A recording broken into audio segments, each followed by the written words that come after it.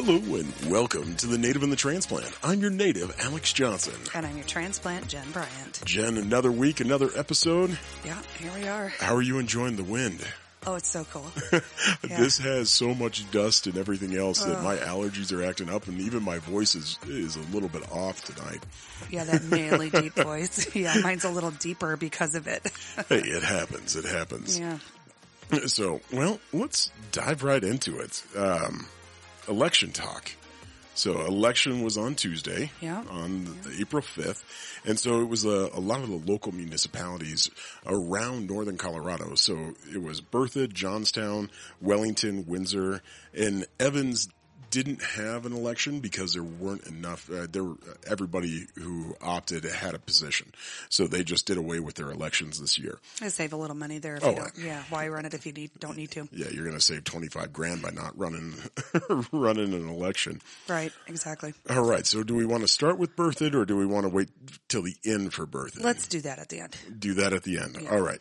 So Johnstown, that one, as of right now, you had 3 trustees that were, this is all unofficial, numbers. You have Jesse, Molinar Jr. Now he's safe. Now the other 2 right now that are slated as winners is Diane Morris and Vanessa Dominguez. Now the reason why I say that, so Jesse got enough votes that he's perfectly fine. So are you familiar with why there's unofficial numbers? Well, that was my question before we started today, but please explain it because I think it's important. Yes. So the reason why on election night they come out with unofficial numbers is because essentially every single one of these municipalities did mail-in vote, that if the signature doesn't match up on the ballot, so if it's illegible or there's possibly a name change. This is something that happens. So if a woman gets married, changes her last name, and then doesn't update her signature, and so her signature is with her maiden name, then at that point in time, they have to update that signature. And so they reach out to any of these ballots that they weren't able to confirm the identity on, and then they reach out to them to allow them an opportunity, and they have 8 days to be able to submit their ballot again. Okay. The other reason for it is any of our overseas or stationed military personnel. Yep. And then they have, as long as their ballot was postmarked by election day, then they have 8 days to receive that, and then it's counted. Okay. So. Well, it seems like that's kind of been a big deal in all of these elections too, because there's some pretty tight numbers. Yes, very much so. Okay. And so that's where within the Johnstown race, the bottom 4 are all within about 20 to 30 votes of each other. Okay. So it's very possible that within the next 8 days, depending on how many ballots were illegible or how many ballots they needed to send back out to have them confirmed, or how many absentee ballots are coming in, that could sway the election within Johnstown. Well, we saw that in Loveland's election. I mean, where somebody won by one vote. Yeah, Joe Mallow. Yeah, Joe Mallow. one vote. One vote. And then prior election was Andrea Sampson that won by 3 votes. Mm-hmm. So that's why they're unofficial numbers right now. Now there's some like in Wellington. So before we move on to Wellington, so that's Johnstown. They did have a line item vote as well as far as their home rule charter. So what that was saying is that they changed the charter to reflect that you must be a citizen of Johnstown. You must be a citizen of Johnstown in order to bring up an issue. Like at their city council meetings? Correct. Okay. That's fair. That passed overwhelmingly. I think it was like 1,200 votes to 200. Do you think that came out of the kind of pandemic thing where people from all over the world were calling into these meetings? Okay. Absolutely. Yeah. That's just my initial thought. I mean, that's something that they're even talking about here within Loveland because, again, when they were on Zoom, when everything was on Zoom, they had people, especially with the Karen Gardner case, all of that stuff. Oh, yeah. They had people all across the country that were calling in. And then at that point in time, you have 3 minutes to talk, and that's why they went till 2 o'clock in the morning and all of that stuff with their meetings. Yeah, that sounds so exhausting too. So now Wellington, the mayor is, I think it's pronounced Calar, Chelsea. It's Calar. I would bet Calar. Calar. Yeah. Calar, so overwhelmingly won. And then trustees, Brian Mason, Sherelle Tietz, Tietz, and David Wigand, Wiegand.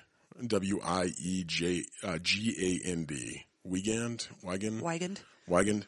Yeah. And they are not in a situation in Wellington of where any of the extra votes that come in, because again, you're talking, typically it's less than 40 votes. Okay. Is absentee and then also corrections on ballots. So none of those are really at a point where 40 votes could make a difference. So that one's not that unofficial, really. Yeah, that one's pretty well set in stone. Now Windsor, so District 2 is Barry Wilson, District 4 is Julie Klein, and District 6, Jason Hollett. He ran uncontested in District 6. Okay.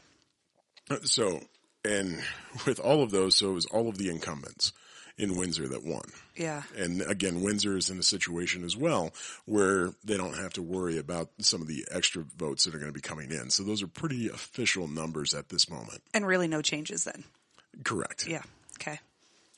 So, and then we get on to Berthoud. Yeah. So Berthoud, election night was not a good night for me. I was rather frustrated with how that turned out.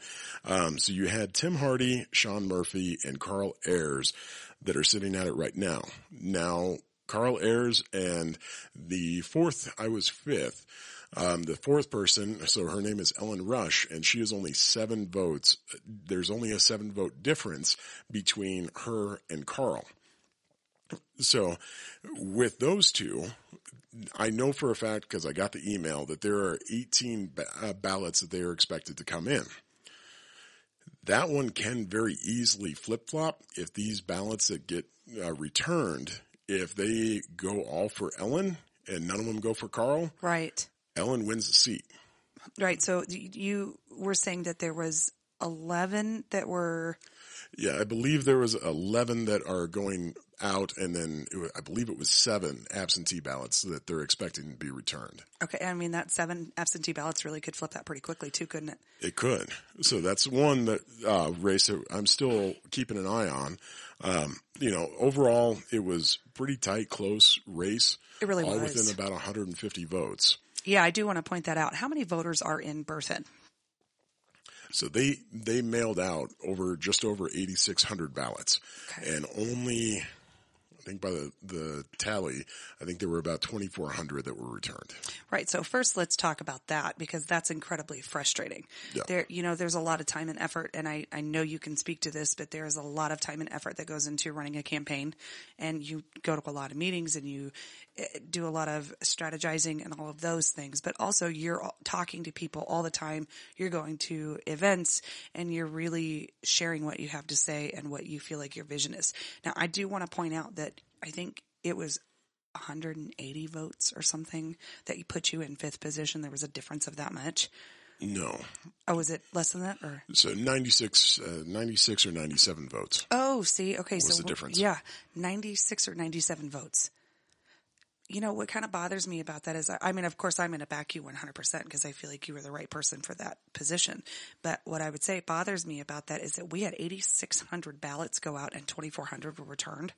I need to double check, but based off of the number of votes that came in, it's less than 3,000. I know that. Less than 3,000 votes were actually cast. That's the most ridiculous thing I've ever heard. We have all of these incumbents coming back into office and sitting exactly where they're going to be. And there is so much going on with all these board of trustees and city councils across northern Colorado, and people are yelling about that, and we're still voting in the incumbents. So that's going to be the meat of this podcast, is talking about overall change and dealing with how do we affect it. Right. And this is not just on a local level, but this is also on a national level. I concur. And I think the easiest way that we can start talking about this is at the national level. You look at the House of Representatives. So 435 representatives. the fact that they have a less than 5% approval rate, and yet 96% of incumbents get reelected. Yeah. It's infuriating. Yeah. But it boils down to the not my guy mentality. Right. It's everybody else, but it's not my guy. And so when you have that mentality, when everybody has that mentality of it's everybody else is a problem, but not my guy, that's how you have all of these incumbents that continue to get reelected term after term after term. Why do you think that is? Because I think a lot of it boils down to the fact that you don't want to say that you were wrong.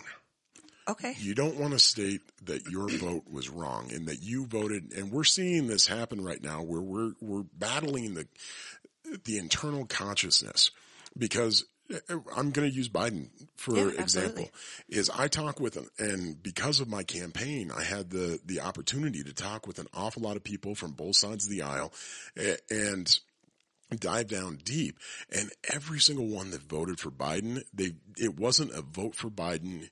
It was a vote against Trump. But then they are coming back and saying, this is the first time that I regret my vote.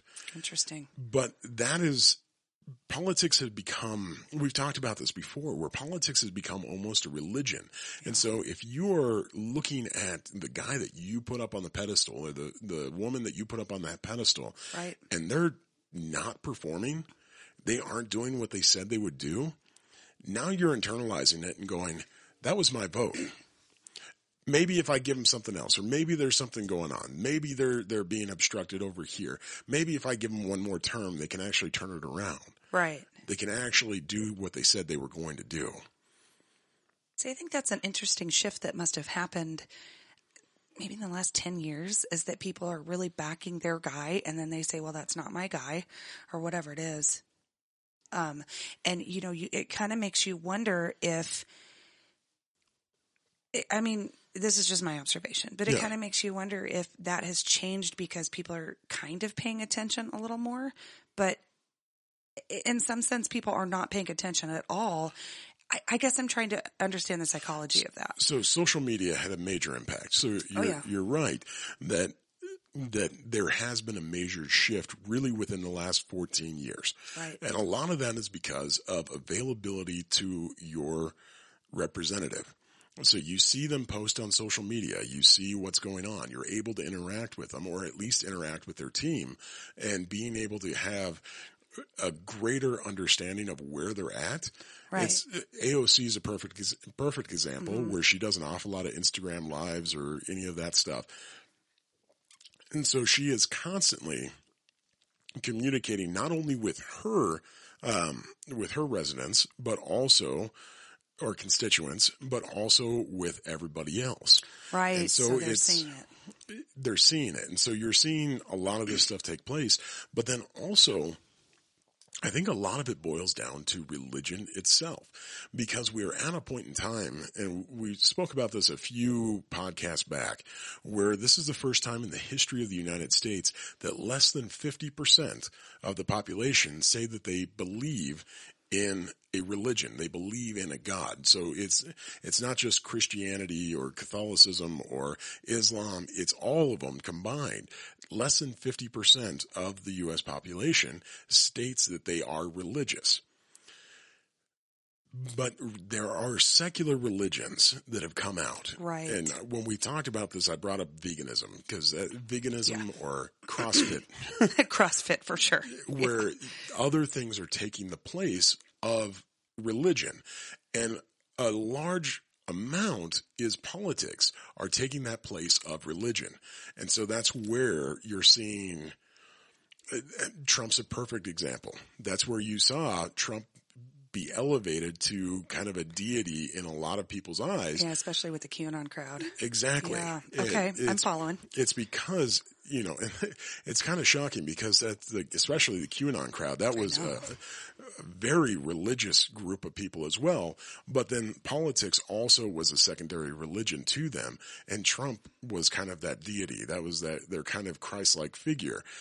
And so that's where we're having the disconnect now, is now when you have voted for the same person election after election and they aren't doing what you want them to do or what they promised that they would do.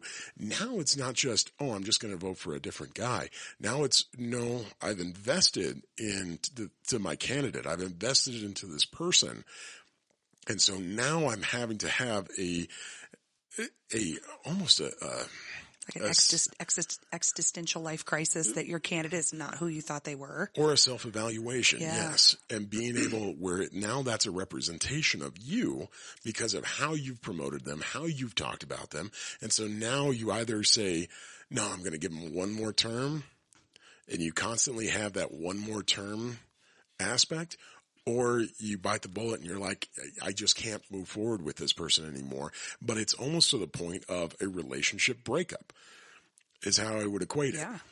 And, so interestingly enough, I think that the media plays a pretty heavy part in this. Oh, absolutely. And I mean, it's you and I have talked about this before. You know, you look at CNN, they're saying one thing. You go to Fox, they're saying another thing.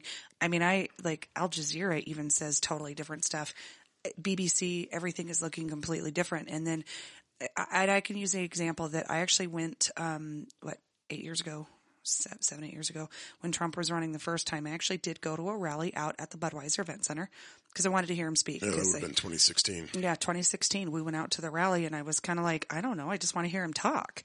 You know, this is my opportunity to hear this. Everybody's backing this guy. It's a big deal, or they're totally anti-Trump, whatever it is. And so it obviously is going to shape out to be something totally different than what we expected, right? Yeah. Or Hillary anyway. But I went out and I listened to him speak, and it was very interesting to see the sound bites that came from that rally were used in a totally different context. Yeah. Now, good or bad or right or wrong or indifferent, we should be very concerned that that's what we're getting. And then you have that public persona that your representatives like AOC are putting out for people to see. And man, I'll tell you, they're getting nailed from every side. You don't really know what to believe anymore. Yeah. And, one particular news story that's getting an awful lot of traction right now is the Hunter Biden laptop story. Yeah. Tell me a little more about that. And so with that, I can understand why a lot of the mainstream news networks did not take it and run with it. Right. Because we were a week away from the election in 2020. Yeah. And then all of a sudden you had Rudy Giuliani and his group that came forward and said, hey, Hunter Biden left this laptop at a repair shop. We ended up with it. It was brought to our attention. Here's all the information out on it. It was skeptical. So they stole a laptop? No, the owner of the repair shop had turned it over to some of the Trump affiliates. Cool. Yeah. So, and there was an awful lot of stuff on there that is highly questionable. On Hunter, on Joe Biden, on a lot of people within that family. So it is reasonable to understand why people were just like, yeah, I'm not going to touch that right now. Yeah. Because of the people that brought it forward. So I can understand that, but now we're 2 years after that point, and now it's going, oh yeah, this is active, this is live, and oh yeah, we thought because Rudy Giuliani was the one that was bringing it out that it was all just a farce. That's where the Russia collusion, all of that stuff. It's a nice red herring, yeah. Exactly. And where CNN, MSNBC, all of these people are being slammed right now, New York Times, is because now they're coming out and saying, oh yeah, back then we didn't even have a reporter go in and look at it. Huh. And so now they're looking at it. Now they're seeing a lot of the factual aspects of it. But that is a perfect case of where a reporter's not doing their job.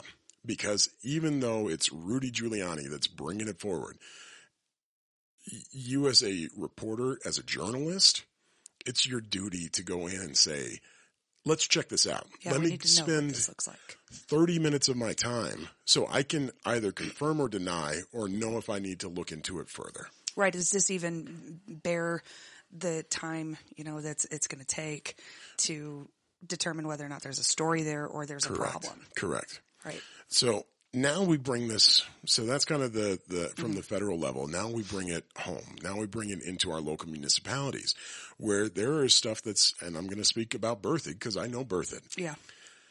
So you have two trustees that did not run again. You had Jeff Heineman and Maureen Dower. Yeah. Both the people that were publicly chastised by the mayor after the opening, after the ribbon cutting of the rec center, because they both had a 10-minute speech that they just spent the entire time insulting over half the town. Right. Saying, you didn't want this, couldn't provide this, this is what we did for you. And, it was horrible speeches. And Will Karspeck, the mayor of Berthoud, did the right thing by publicly shaming them for what they did. Right. But then you had those two people endorse a slate of Tim Hardy, Sean Murphy, and Carl Ayers. Right. The three people that are now projected to win. Right. And you go, so why in a town of Berthoud? Why is it when so many people are so frustrated with what the town has done over the last 2 years, the last 4 years? Right. Why on earth do you vote in the people that are supported by the people that caused most of the issues within this town? Right, because if you go back to that rec center was double the original budget, and it really didn't measure up. So it was voted down. Yeah. It went to a public vote that was originally a $32 million bond. Right. The public voted it down overwhelmingly. Yeah, said, no, we don't want to pay for that. Correct. So then it was the trustees that brought it forward. So it was Jeff Heineman, Maureen Dower that brought it forward and said, we're going to go ahead and do this anyways, with originally a $16.1 million bond. Pete Tomasi, who was sitting on the board, actually resigned because he's a financial planner here in Berthoud. Okay. And he resigned his trustee position because of that. When they did the ribbon cutting, when it finally opened last November, the bond on it is over $34 million. And the worst part about all of this is the swimming pool. Yeah. The swimming pool is not big enough, so that way Berthoud High School can use it as their home pool. Because they're still swimming at Loveland High, aren't they? Or Thompson Valley? Thompson Valley. Yeah, so they still have to use it as a different pool because it's not an actual, rated Olympic-sized pool. Correct. Well, it's not even a full length, so it's missing, I believe it ends up being just a yard short of being a regulation length. So it's at 49 yards? No, it's... Or is it... 24. Oh, okay, so 24, yeah, because I'm thinking, 25, wow.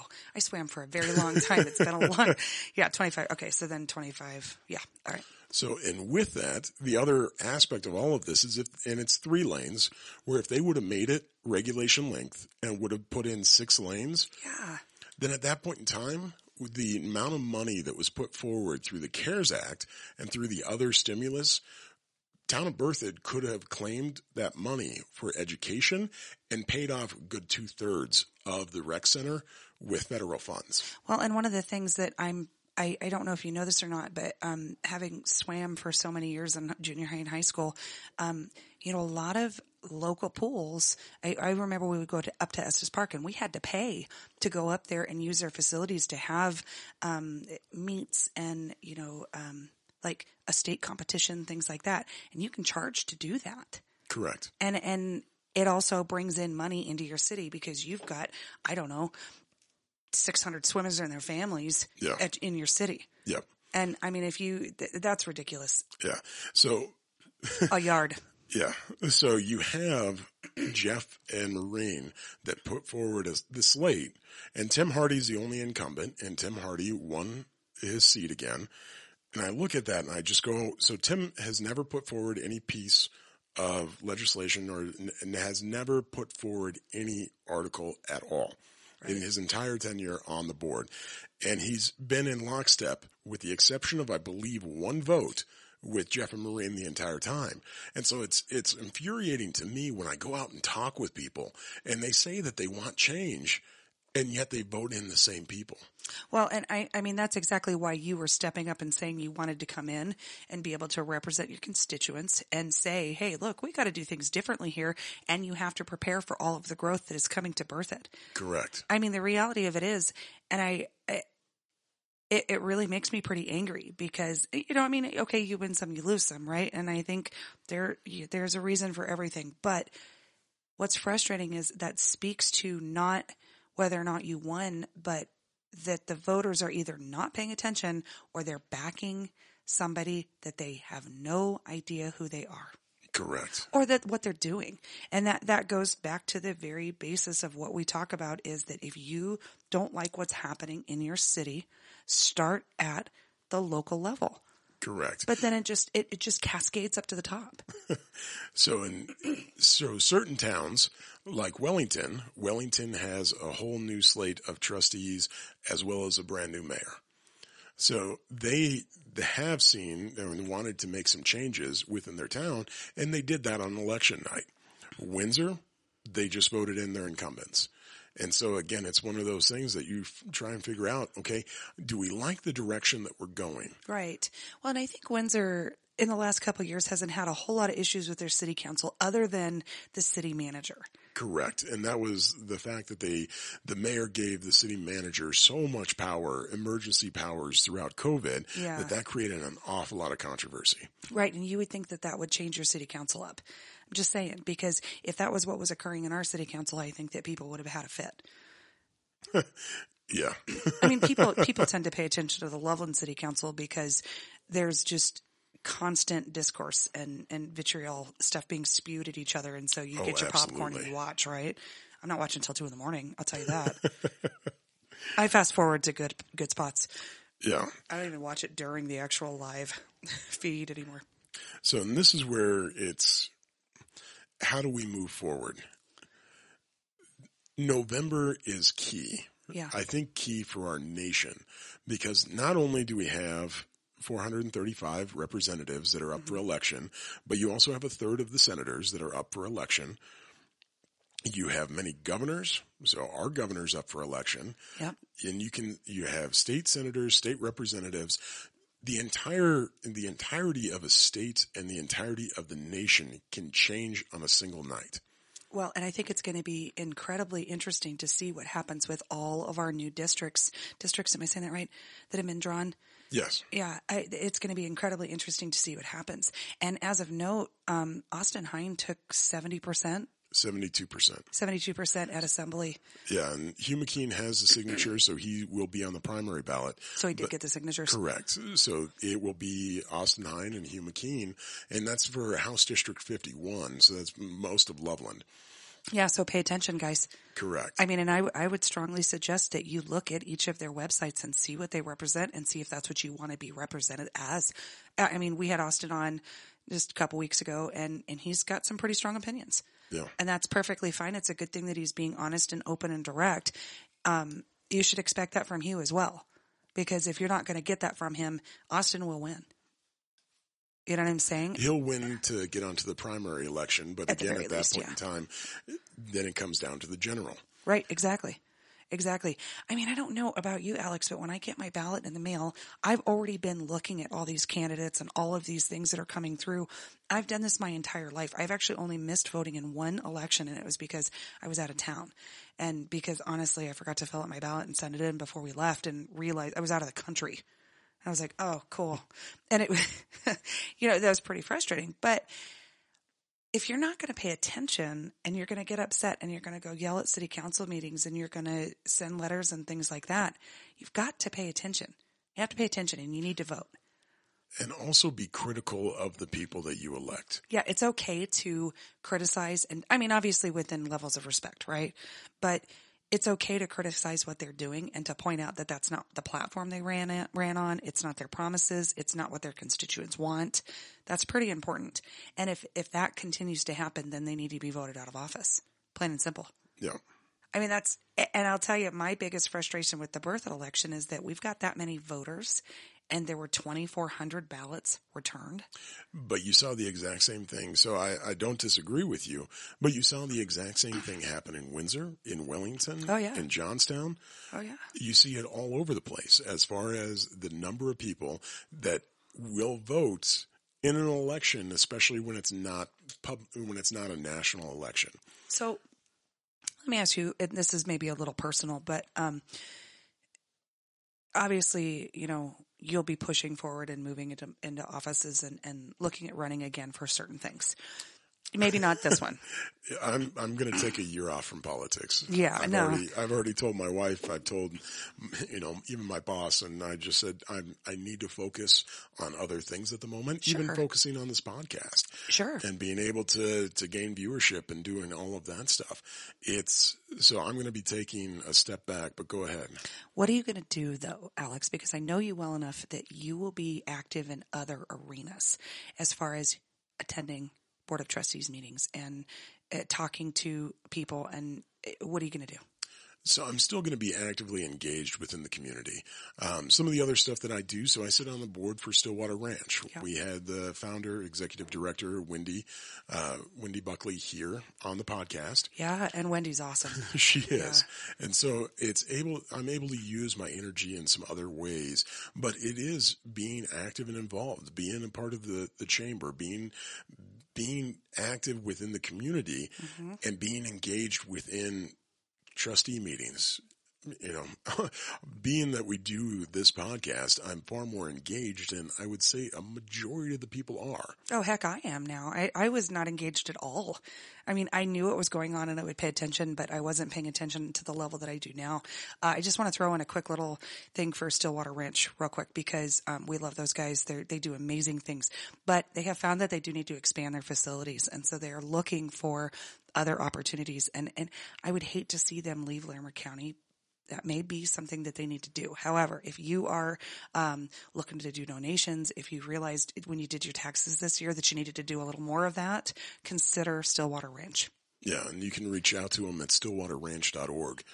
Yeah, they're awesome. I mean, I really love what they do out there. So they are hosting a community event on Sunday. Are they? At 1 p.m.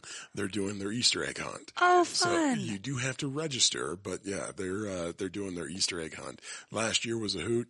This year, I imagine it's going to be even bigger. So I would imagine, what they're doing out there too is so wonderful for our community. And that really, when we go back to the idea of our motivational series where we're not just talking about the bad things that are happening, but we're really delving, like even, living in the gap or, really working on yourself as a leader, those kind of things. Stillwater Ranch is at the very heart of that kind of thing. So, yeah. I mean, and obviously we hadn't talked about this beforehand, but I've got a special spot in my heart for them. So if you are considered donating, that's a really, really great organization.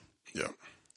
Yeah, donate to them instead of donating to political campaigns. Yeah, seriously, I'll tell you. And that's another thing that infuriated me when I ran for Congress in 2020. Now, I didn't even raise over $5,000 for my race, but you look at the overall amount of money that was spent in the 2020 political campaigns.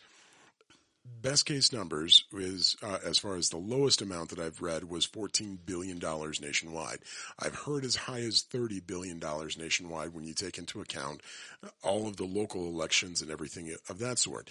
So we had mom and pop shops that were being closed down. Yeah. We had small businesses being shuttered, life savings being obliterated. And yet there was over $14 billion given to elected officials to try and make sure that they could get a seat. Yeah, because that's not coming from those small businesses and from actual constituents. It's coming from businesses and lobbyists. And what was the name of that? Remember the mayor in Fort Collins? They had that huge backing. Yeah. I mean, it's always follow the money trail, right?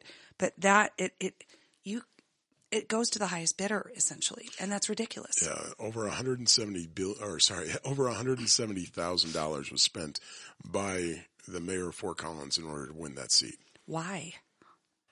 I mean, because here's the thing. Okay, of course, if you have a grassroots effort coming up, if you got a no-name candidate, it's going to take a little bit more because you have to do more marketing essentially of your candidate. But the more money somebody spends on their campaign does not tell me that they are a good candidate. What that tells me is they've got the backing of people like lobbyists who want them elected for their own agenda. And realistically, I mean, it really comes down to that. It's incredibly frustrating. Yeah. And who paid for that flyer that went out to Berthoud? Oh, that one's pretty easy. That was Jeff and Maureen. Yeah. So, but you look at this, and so this is where we have to focus on how do we move forward. And the best thing that you can do as an individual is be educated. Agreed. Actually be educated on what you're voting for.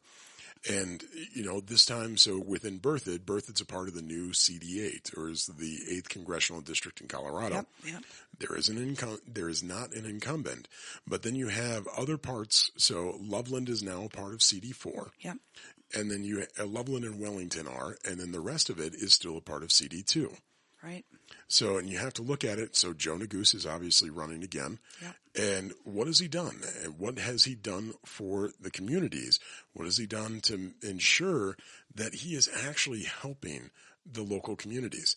Now, the frustration is everybody gets, and this is also something that I can encourage you to do. Everybody gets to the point that they're voting on about 3 hot button items. Right. And those 3 hot button items are deciding your candidates. Be open to more hot button items and actually have a better spectrum of what your candidate believes in as well as is willing to vote for. Right. Because unless it's something that's an end all be all for you, that may be the right candidate for your district because they may be making good decisions financially or for whatever. I mean, because if you look back at the last couple of years, we are, dear Jesus, coming out of this pandemic, and we have a lot of businesses that are struggling. We have a lot of people that are just trying to make it. I mean, the housing, just finding housing is incredibly frustrating, and your representatives should be doing something to help with that. And if that's not their focus, if their focus is those hot button items, and that's not what it is, you need to really start asking them why it's not their focus. Yeah. And so some of the stuff that's going to be coming up and that we're going to be talking about, we've got a guest coming up at the end of the month that is the guy that's in the know as far as ESG. Are you familiar with ESG? No clue. What is that? So ESG has kind of gone mainstream this week because of Elon Musk.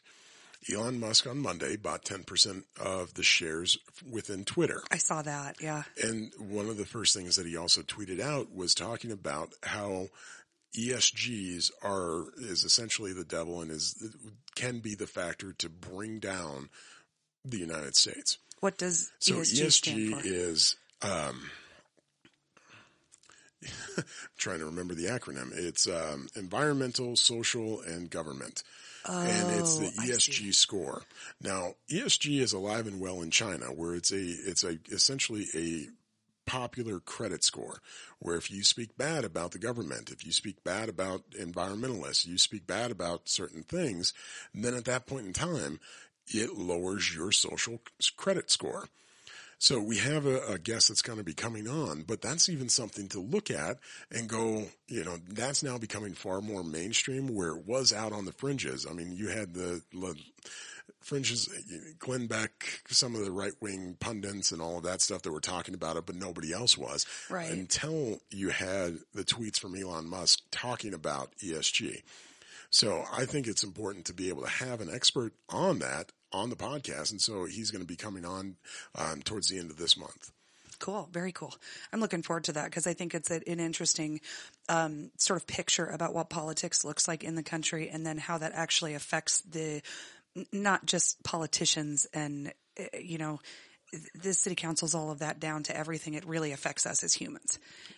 Yeah. I think that's really the basis of what we've kind of been talking about too, is the idea that it's not just who wins an election or if an incumbent wins or somebody else new comes up. There are so many interesting social aspects that go into this that really do affect our day-to-day life. Absolutely. Laws change based on who is sitting in those positions, whether or not they're representing you. You know what I mean? And it can be incredibly frustrating. The prime example of this, Governor Polis. Yeah. And what 182, Senate Bill 182, or what was that? You're talking about oil and gas? Yeah, so I can't ever remember the number. 181. Senate Bill 181. So that's a prime example of we promised one thing and we did something totally different. Or the voters made a decision and the people who were voted in said, yeah, I don't like that. I'm not doing it. Yeah. Just like with the Berthoud Rec Center. Correct. The voters said no and they said, oh, we're going to do it anyway. So, I mean, that really, if you boil it way down to the very base of this, what's happening is that these people are getting elected based on their ability to raise campaign funds, and then they are doing whatever they want to. So, with bringing up Governor Polis, so this is a race that it's going to be an interesting race as far as the overall governorship is concerned. And the thing that is fascinating is watching Polis turn tail on a lot of the things that he stood for and now is going against because it doesn't poll well. Right. And so that's something that I also encourage you to look at is don't just look at what they're campaigning on. Look at what their history has been. What are they doing? You have Governor Polis that for the last 2 years has caused massive issues within small towns, within small business. Well, you have the big box stores that, made record profits and all of this stuff. Right. And you just kind of look at this and you go, okay, you talk about affordable housing or affordable living within Colorado, but you've signed in, I think it's 83 different fees in your time in office that you've made it more expensive to be able to live here. And yet now you're talking about affordability. Yeah. Just even going to licensuring, like licensing your vehicles and the cost of paying for the highway expansions and all of those things. I mean, the transportation bills, all of that. Yeah. It's total chaos. Well, and you look at even the things where now you have an opt out on when you go to register your vehicle is they're going to automatically put on your vehicle registration a $30 park pass. Right. And if you don't want that, then you have to opt out of it. Right. It's just little things like that you look at and you're going, who's making these decisions? And are you guys even listening to we the citizens, we the people? Right. Because while somebody who goes to the parks often enough, I'll totally do it. I'll opt in because we go to the parks enough that it will, it'll save us a lot of money. But if somebody who is struggling to put food on their table needs to get their vehicle licensed, $30 could be make or break. And this is elderly people that can't pay for their medications, or the single mom that's living in low-income housing but is working so hard to support her kids, or you know what I'm saying? Or somebody that just lost their house last year because they work in the service industry and they can't pay their mortgage, so they had to go into foreclosure. Or they're being, you know what I'm saying? So, yeah, let's just put some more fees on people. Yeah. So that's the thing to also look at throughout, from now through November, is what have these people stood for? And when they were allotted emergency power, what did they do with it? They took advantage of it in almost every single venue.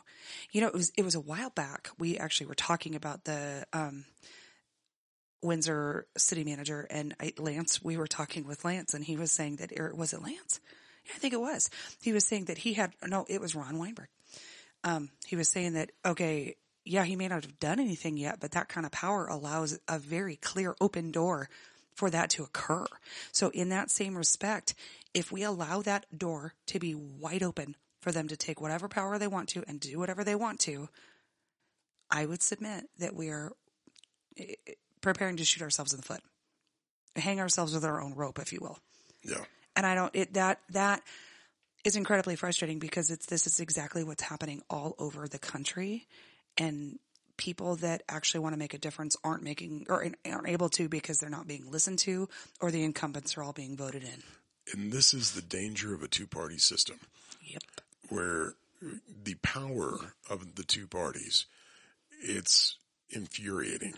And so there are certain, like Maine now has ranked choice voting, which I would love for ranked choice voting to come to statewide elections in Colorado. Because it gives an opportunity for those that aren't affiliated with either the Democrats or the Republicans, an opportunity to say, yes, I'm going to run. I'm going to be an independent. And it's, when you look at the numbers of it, almost every single county here within Colorado, the independents and unaffiliated candidates outnumber the party candidates. Right. And I think that also gives somebody an opportunity to say, constituents, sorry. Yeah. Sorry. I think that gives people the opportunity to say, well, I'm not voting against this candidate. I'm voting for this guy or this guy or this guy. So 1, 2, 3 ranking, right? Instead of saying, okay, Trump and Biden, right?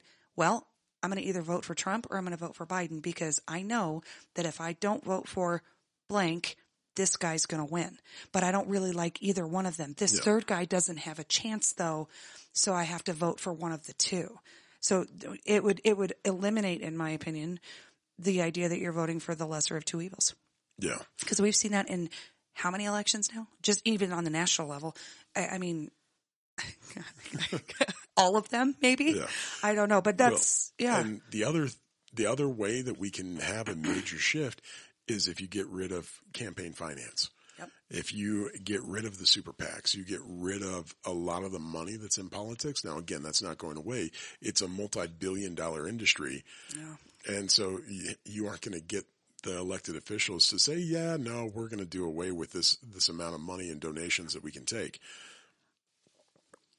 But if you could eliminate the money aspect of politics, then it's far easier to have an independent voice. But you look at even one thing that I dealt with is running for Congress. In 2019, in the legislative session in 2019, they put in a rule that any independent or unaffiliated candidates could not cure their signatures. So the number of signatures that were thrown out by the Secretary of State, if you're party affiliated, then you get a number of days to be able to go and replace those signatures. If you're independent, you don't. Right. See, to me, that's just exactly how the system wants it to work. The Democrats and the Republicans, and granted, it doesn't really matter which side you're on. Honestly, it's kind of silly to pick a side in this case, though, because what that does is it just works against us as a country.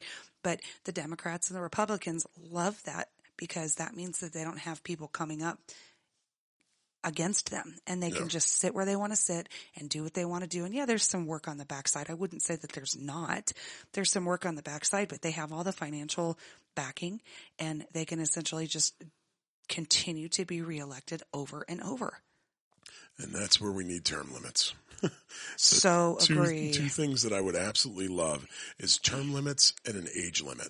Absolutely. Put in an age limit, especially at the federal level. You cannot run for re-election over the age of 65. If you turn 65 in your term and say you're a senator that you run at 62, obviously you're going to be older than 65 by the time your term is done. Sure. But if we did pilots, the FAA, if you're an air traffic controller, you are forced into retirement at the age of 55 because of cognitive decline. Pilots have an age restriction because of cognitive decline. I don't think that you should be running our country if you are over a certain age where it's pretty obvious. It's pretty obvious Joe Biden is in cognitive decline. Nancy Pelosi, the fact that we have multiple representatives in office right now over the age of 85. Well, and you're hitting the nail on the head with that one, Alex, because here's the thing. We have some pretty big differences with generations. You got the younger kids coming up, and I say kids, but younger adults coming up that believe a totally different way than the older generation does. And all of those generations in between are all voting, and they're all voting completely different. But if you look at where they're targeting voters, there's a very serious disconnect. Yeah. I mean, that, at least in my opinion, that's what I see, because there are very clear directions that as younger, oh, that's the nicest thing I've ever said to myself. Younger voters are saying, wait, no, hold on a second. That's not the direction we want our country to go in, or we need to fix that. But I can't remember if it was CNBC or what it was that they put out an article that was talking about, are we ready for more millennials in Congress and to be our representatives and elected officials? And I sat there and I chuckled to myself because, one, millennials are late 20s to 40. Yeah, because I'm considered a geriatric millennial. Thanks, guys. Late 20s to 40. Right now. Millennials aren't young anymore. Right. We're not, you're not kids. Yeah. I just had a conversation with a friend of mine that it was like, you're talking about paying for your kids' college right now. And it sort of just occurred to me, when you get into trouble, your kid calls you and says, hey, I wrecked the car. Great. We have insurance. When you wreck the car as a kid, you're like, the world has ended. Yeah. I am so screwed. I mean, even thinking about getting a student loan at 18 was so overwhelming. And now I'm like, yeah, whatever, because I know that I'm capable of providing those funds, or because I've set myself up or whatever. Right. Yeah. But these are the people that are taking over our country, or should be, but without term limits, they're not. Correct. And so that's where also with term limits, lobbyists won't allow term limits. The only way that we will get term limits is if we have a, what's the terminology? It's convention of states. If we have a convention of states, then at that point in time, we can go into it. Oh, I see. So all the states agree. Correct. Okay. So I was going to say, I don't know what that is. we need, I believe, 34 or 37 states in order to actually hold a convention of states, and then they can put forward term limits. I think in Congress, you have 4 terms. It's a total of 8 years. Yeah. In the Senate, you're allowed 2 terms. That's 12 years. Right. So even if you have a career politician, they're in and they go from a representative 4 terms and then 2 terms in the Senate, they're in for 20 years and then they're out. I think 20 years is the maximum amount of time that any politician should be in power for, because outside of that, so much has changed. Right. And I mean, just like, look at the last 20 years. Yeah. I mean, in 2002, we were in a totally different world. Oh, absolutely. You go 20 years before that, it's a totally different world. I mean, if I have to teach a congressman how to use an iPad, then maybe we need to talk about whether or not they should be the series of tubes. Oh yeah, seriously. The Alaskan representative, I forget his name, but yeah, when he was talking about the series of tubes, it was just gosh, was it Ted? Anyways. Yeah, it's not some big truck. Okay, here's what I will say though, and it that actually kind of circles back to our original point and your original point, is that, you know, we have 20 to 40-year-old people that are in our country that have something to say about what is happening to the country. Okay. And they're not able to get into office because they don't have these crazy financial, you know, they're not getting huge donations to their campaigns because they're totally unknown, and the lobbyists aren't going to back them because it's not this guy that is making me tons of money or my company tons of money. I mean, really, that's the long and short of it. And it almost, and I'm going to use the word, we need a little bit of a revolution in the idea that we get younger people in there. Now, I know not everybody likes AOC, but at least she's rocking the boat.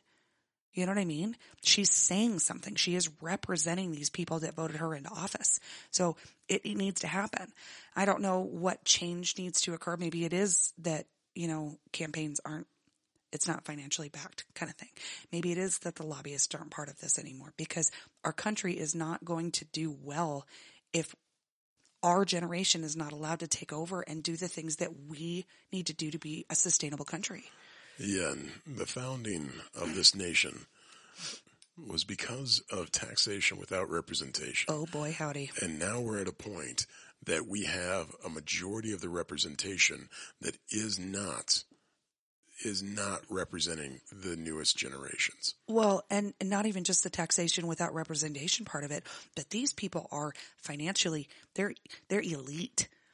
They have $56 million, you know, vineyards, and they live on their estates, and they fly everywhere, and they do all these fancy things, and then they tell us to conserve energy and line dry our laundry and not to drive regular vehicles. Oh, you better buy an electric vehicle because it's bad for the environment, but I pulled my yacht out of port this morning, and this is ridiculous. Yeah.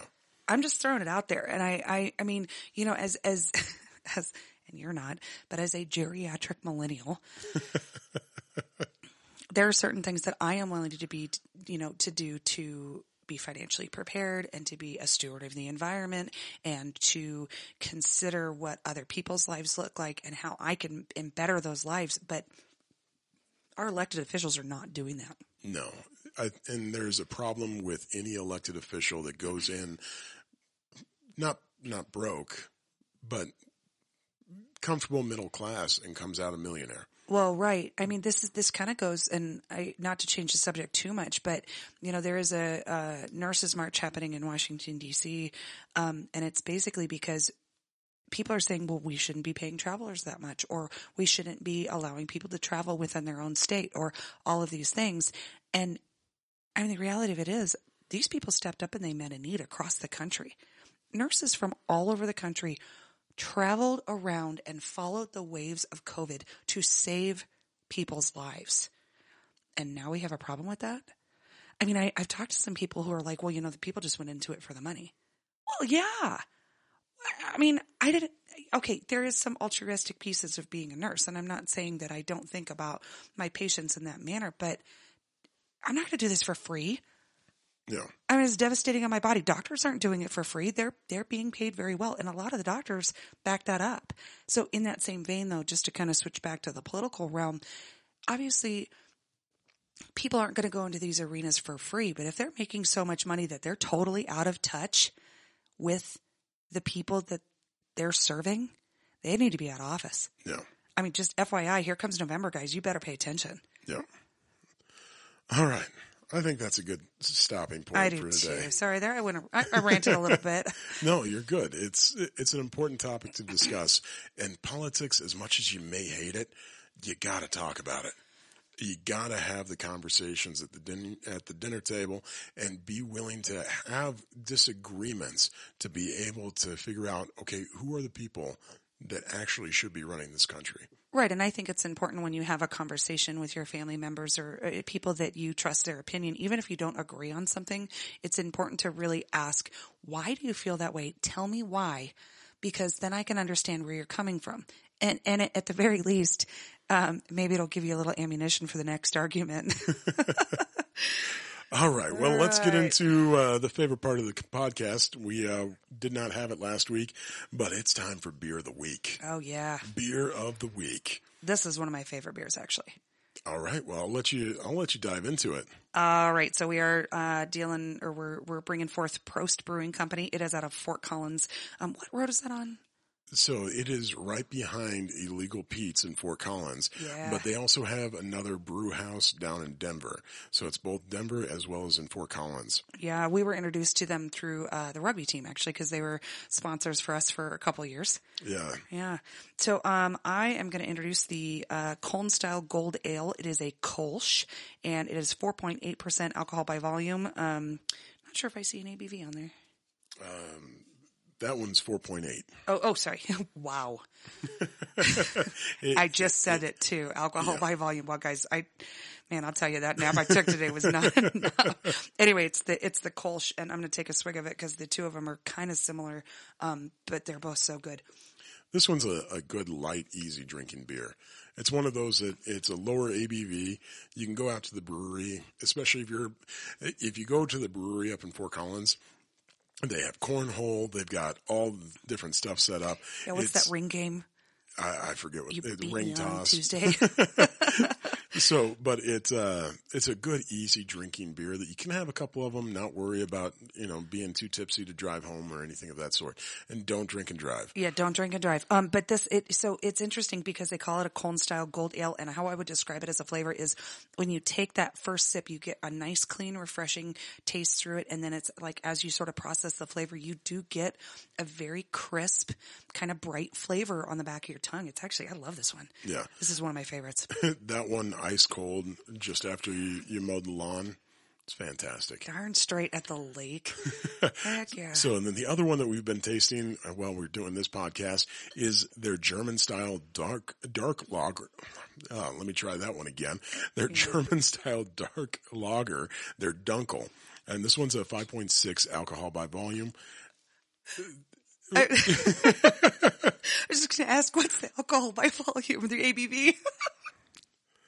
I'm sorry, I feel kind of silly for asking that earlier, but man, I need You're a nap. good. Are you doing all right? I'm so tired. But with this one, it is fantastic. Oh, I love this one.